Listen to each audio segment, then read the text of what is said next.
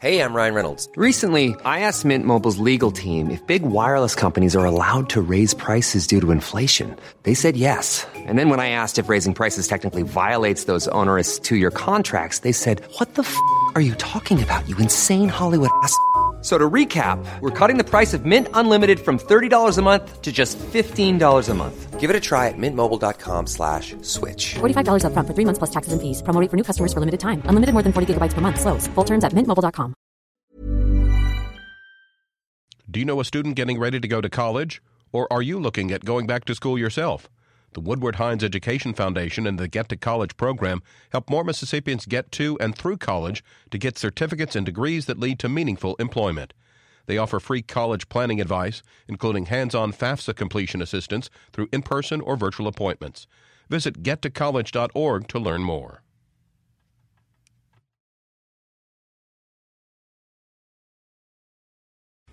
Good morning. It's 8:30 on Tuesday, January 4th. I'm Desiree Frazier, and this is Mississippi Edition on MPB Think Radio. On today's show, what to watch for as the state's 2022 legislative session kicks off. Then, calls about the children's mental health spike during the pandemic. This is Mississippi Edition on MPB Think Radio. Mississippi's 2022 legislative session begins today. Joining us live in the studio are political analysts Austin Barber and Brandon Jones. Austin is a Republican and Brandon is a Democrat. Thank you, gentlemen, for being here with us. We appreciate your time. Happy New Year. And unfortunately, we don't have hours to talk about this because, you know, we could really get into it. But there's a number of issues. Off the top, medical marijuana. We didn't have the special session. Lawmakers said they were going to take up this issue. Your thoughts on where it stands? Let's start with Austin. Yeah, medical marijuana should be the first big issue. Brandon and I were talking as we were waiting in the, quote, green room, but to come on this morning about all the big issues this year. But Desiree, as you said, medical marijuana will be the big issue, should be handled this year. The two chairmen, Kevin Blackwell and Lee Yancey, House and Senate, have worked really hard in the off season, as they call it, to try to come up with a bill that both chambers can pass and pass with a wide margin. So we'll see. We'll see, Brandon. You never know what happens over there. Yeah, it should provide the first bit of excitement. Of course, Desiree, as you know, passed overwhelmingly on the 2019 ballot. And I never thought, Austin, that my youth minister would be leading the House drafting on medical marijuana. Lee Yancey, First Baptist Church, Pascagoula. But you said medical marijuana brings excitement. Well, because... What, like a double entendre there? Well, no, because I think what we could be seeing is the legislature passing a bill that is vetoed. It's vetoed by the governor right off the bat. Right. So you could be looking at the legislature taking a stab at overriding a veto. Maybe all that type of entry could happen very early. That's right. Of course, all set in stone by the Supreme Court's decision last year. May. In May to do away with the initiative and referendum process, which did away with, of course, Initiative 65's ultimate decision by the voters to pass it. So here we are. Yeah. And supporters are supposed to be down at the Capitol today at 9:30 talking about this issue and egging the lobbying the legislators on. Another issue. Well, they'll be the only ones there because the legislators don't actually gavel in until noon. So but hopefully there'll be some hanging around. That's right. Yeah, trying to get ready, get their notes in order and whatnot. Redistricting, where do you see that? It's got to be done. Where are we on that? Yeah, obviously big issue every 10 years after the census. I think we will see, based on the prior hearings, that we'll have a congressional plan that's voted on probably as early as this week, if not next week. There's probably going to be some fireworks around that. Congressman Thompson doesn't like the 2nd District plan, and so I think you'll see a little bit of back and forth over that, but probably will be adopted here within the next several days. Legislative redistricting is the big one, and people may want to keep in mind, congressional redistricting, the governor has to sign off on that. Legislative redistricting, he doesn't.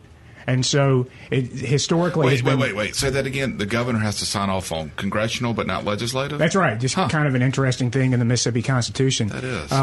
And so in the House and Senate, members of the legislature will be absolutely distracted by the issue of redistricting until it is put to bed, because that determines how their lines are drawn. So in a very personal way, that's how they think about it.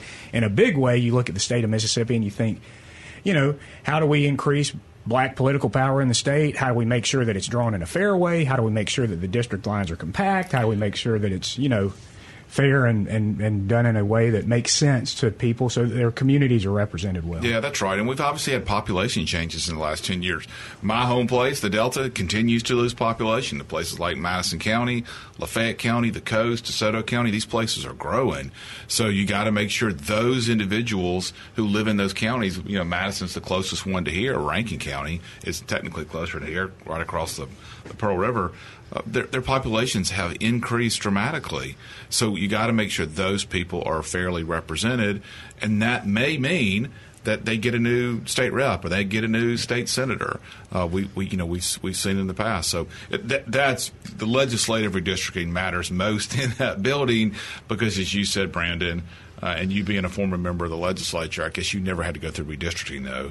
Well, actually, I did. And we should say, Austin, last time around, 10 years ago, it was partisan. It was deeply partisan. You had a Democratic House that tried to pass maps, and for the first time in Mississippi's modern history, the Senate Republicans decided to play around in the House maps. Typically, they leave each other's maps alone. Republicans, not the House. Then they got into we passed theirs.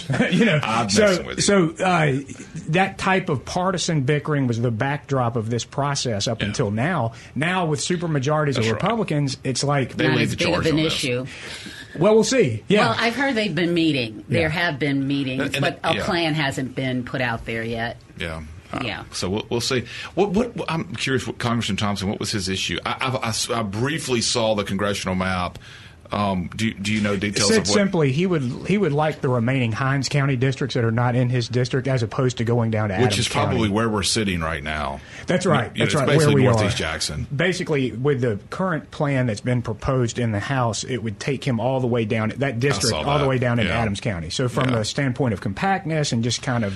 Which is, I guess, currently in the... It says that's a lot of territory. Yeah. It is. Yeah, it would be. Well, but you know what? When you lose population like that, I won't get into a partisan argument with Congressman Thompson, who's not sitting here. But when you lose population like that, sometimes there are difficult choices that have to be made to make sure that, unfortunately, your district gets changed. The lines are redrawn. So, we'll as you said, we'll see what happens. $1.8 billion American Rescue Plan. A subcommittee of the Senate Appropriations Committee has been meeting about that. They are supposed to be coming out with their list of recommendations. We haven't heard much from the House, though, what they're doing in that regard, if they have been meeting. Any ideas on how you see that money being spent priority-wise? It'll have to be. We'll have to hear from the House, Desiree, pretty quickly, because let's not forget we have a couple years where there are strings attached to this money. Some of it has been earmarked for certain types of expenditure. So this wasn't just thrown at the states to say do whatever you feel like. Mississippi has drug its feet.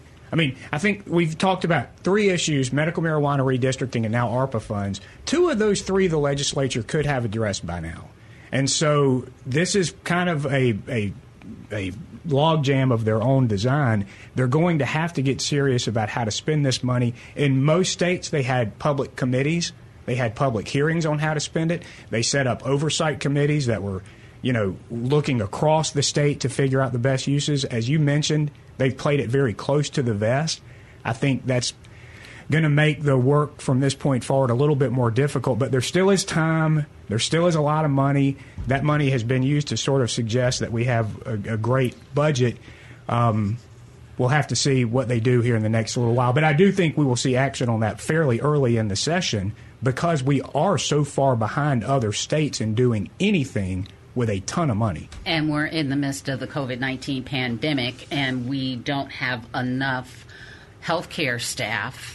They had talked about if they had had a special session, having bonuses for healthcare workers. Yeah, hospitals are taxed again. Yes, yeah. And so there are some critical issues. But it's not just hospitals. It's nursing homes. It's clinics. It's The whole gamut. It is the whole gamut. And I want to get back to the federal funding, but I want to address that. I'm confident the legislature will do something this year to entice nurses, to come out of retirement, to entice nurses to keep working, to entice nurses to move from Alabama or Alaska, say, hey, let's go to Mississippi.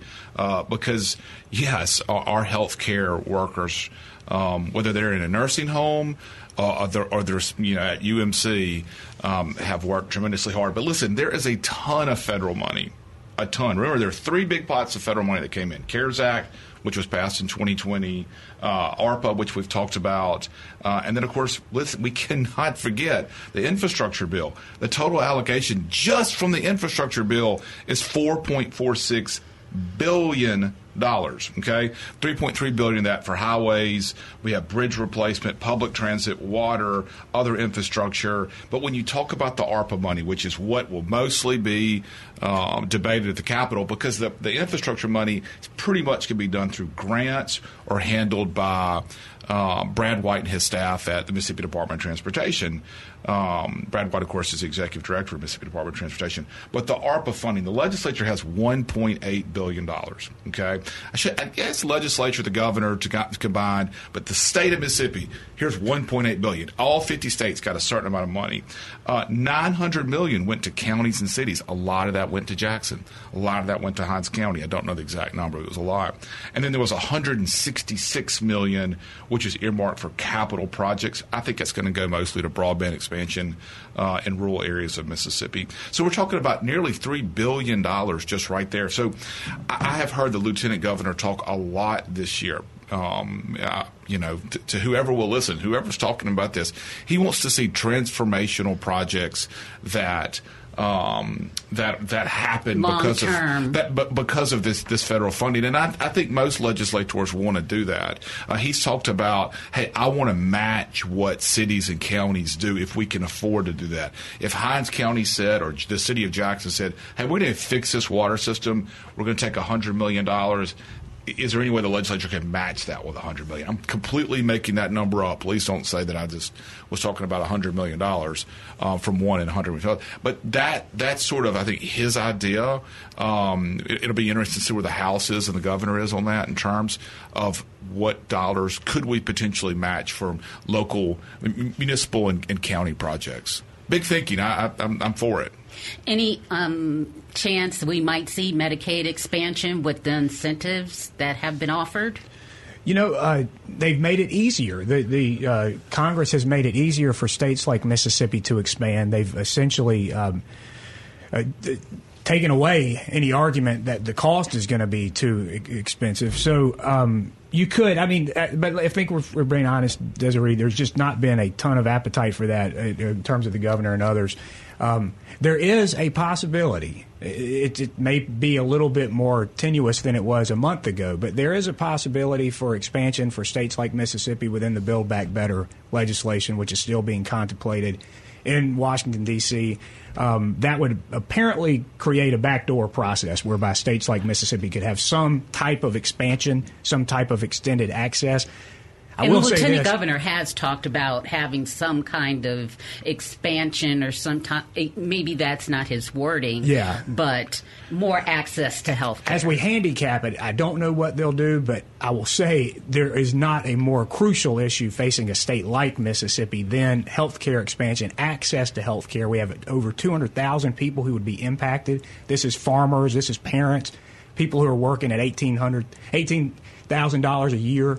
So it would be an enormous impact. Get people to stop using the emergency room to get their strep throat checked out, those types of things. Yeah, I think that there's actually a bigger Medicaid issue that will take place this session, Brandon. Not to disagree with you, but I will disagree with you, which is last year legislature passed and put a rate freeze, okay, for all reimbursements for Medicaid providers. So if you're a doctor's office or a hospital and you're providing Medicaid services to Medicaid patients, bam, put a freeze on what that reimbursement rate is. That was a really big issue that sort of surprised most, if not every, provider throughout the state. That will be the big issue, okay, for every lobbyist, every provider, every legislator this session. It will be the biggest issue that nobody talks about at the Capitol of what will they actually do? Will they remove the freeze? Because that matters to providers. I mean, it does. This is, a service that you're providing, and how much are you going to get reimbursed for it? So we'll see how the House and Senate handles that. I know we are running out of time. The one last thing, income tax, whether that would be phased out or changing the structure of the state's income tax. Any last-minute thoughts on that? I'll go first, Brandon. No, you go first. Well, it's the Speaker's biggest priority, so you have to take it seriously. Of course, the Senate has opposed his plan in the past. I think it would be cataclysmic, but there's no question, Desiree, as you say, they will be talking about it for the next several months. Yeah, it is the Speaker's biggest priority. But listen, there are other big things I can do in 5 seconds. Mobile gaming is a huge thing. People being able to bet online. We talked about redistricting ballot initiative process. The initiatives and referendum process is another sneaky big issue that's sort of, going to be discussed and debated throughout the Capitol. So tons of issues, as many issues as I've seen since Brandon and I have been doing this. A busy session. And gentlemen, we really appreciate your time. Political analyst Austin Barber and Brandon Jones. Austin is a Republican. Brandon Jones is a Democrat. Thank you so much for your time. It's so good to see you. You as well. Thank you. Take care. Deep South Dining is the show all about the culture of Southern flavor, from fried chicken and collard greens to shrimp and grits and a glass of sweet tea. Subscribe now to the podcast using any podcast app or download our MPB public media app.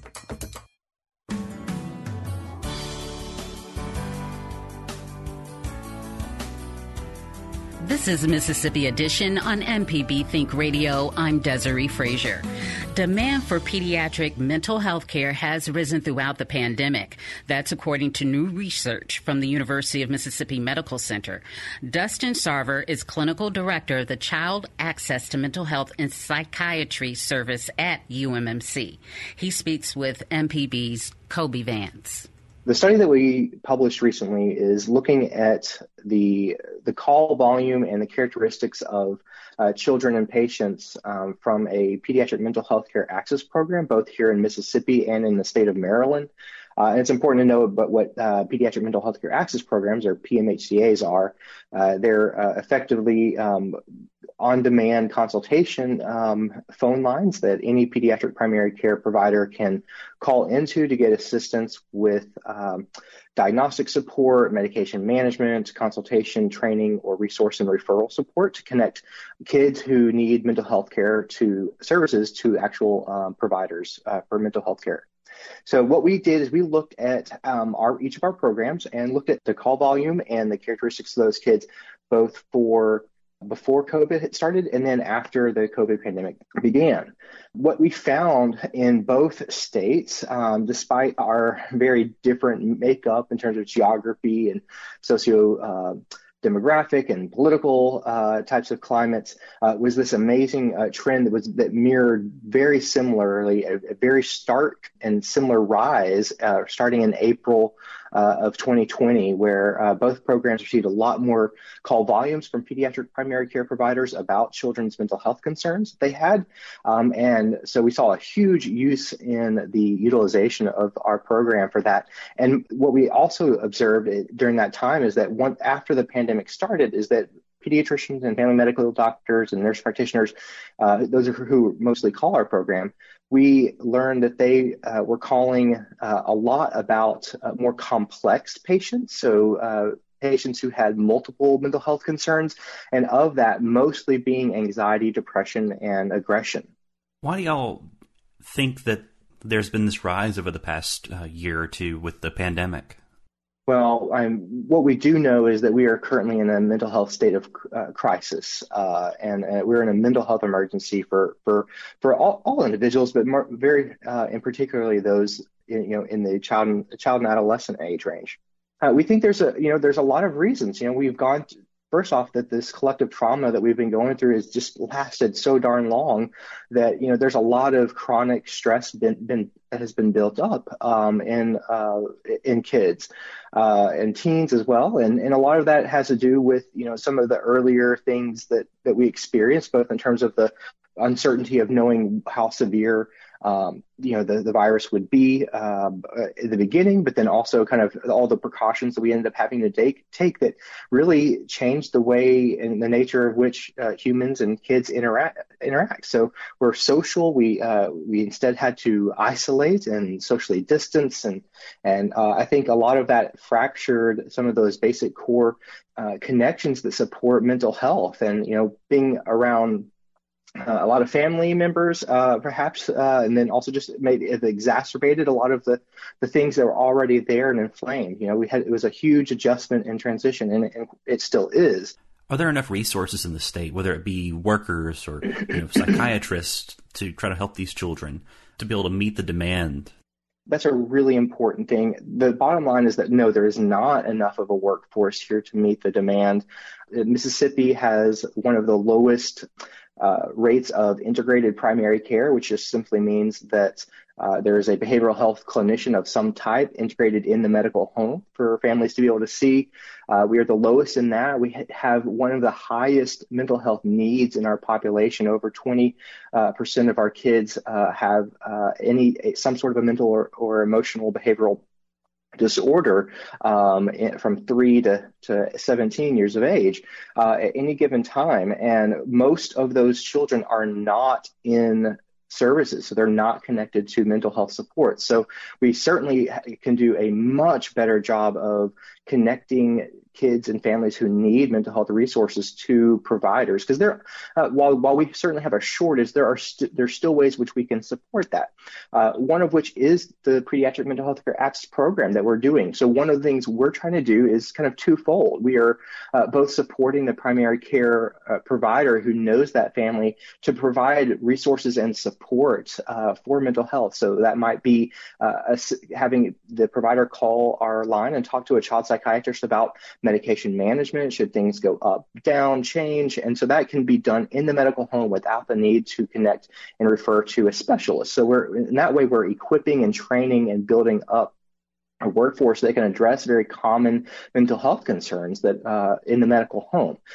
We also do a core function of connecting primary care physicians and providing them resources and local resources to families for behavioral therapies or cognitive behavioral therapy. So that part of our job is to really ensure that those kids who have the need that are identified are connected to the services that are potentially available, even if the services and the systems in place aren't all that well developed in our state. What would be your advice to parents about taking the first step to helping get their children the mental health care they need? We have to recognize that there is absolutely a mental health need and crisis going on right now. And as parents, identifying what that might be doing to your kids and their friends and being able to support them to connecting to and bringing that up to their pediatric primary care provider or contacting some sort of a behavioral health counselor or specialist. And what I would encourage parents to do in terms of knowing about CHAMP and our program and what we do is that while we don't directly take calls from parents, I think it's vitally important that parents know that they can advocate for their families and for their child by telling their providers about our program. So that's simply saying, hey, I know that I would like to have this question answered about my kid's mental health or about their medication or how we can connect to and get access to a referral for services. And, I've heard about this CHAMP program, and it's something that I think that I would like for you to call them. It's completely free, and they can talk to you almost on demand. So I like to think of us as kind of the state psychologist and psychiatrist down the hall, but we're just connected by a phone. Dr. Dustin Sarver is Clinical Director of the Child Access to Mental Health and Psychiatry Service at the University of Mississippi Medical Center.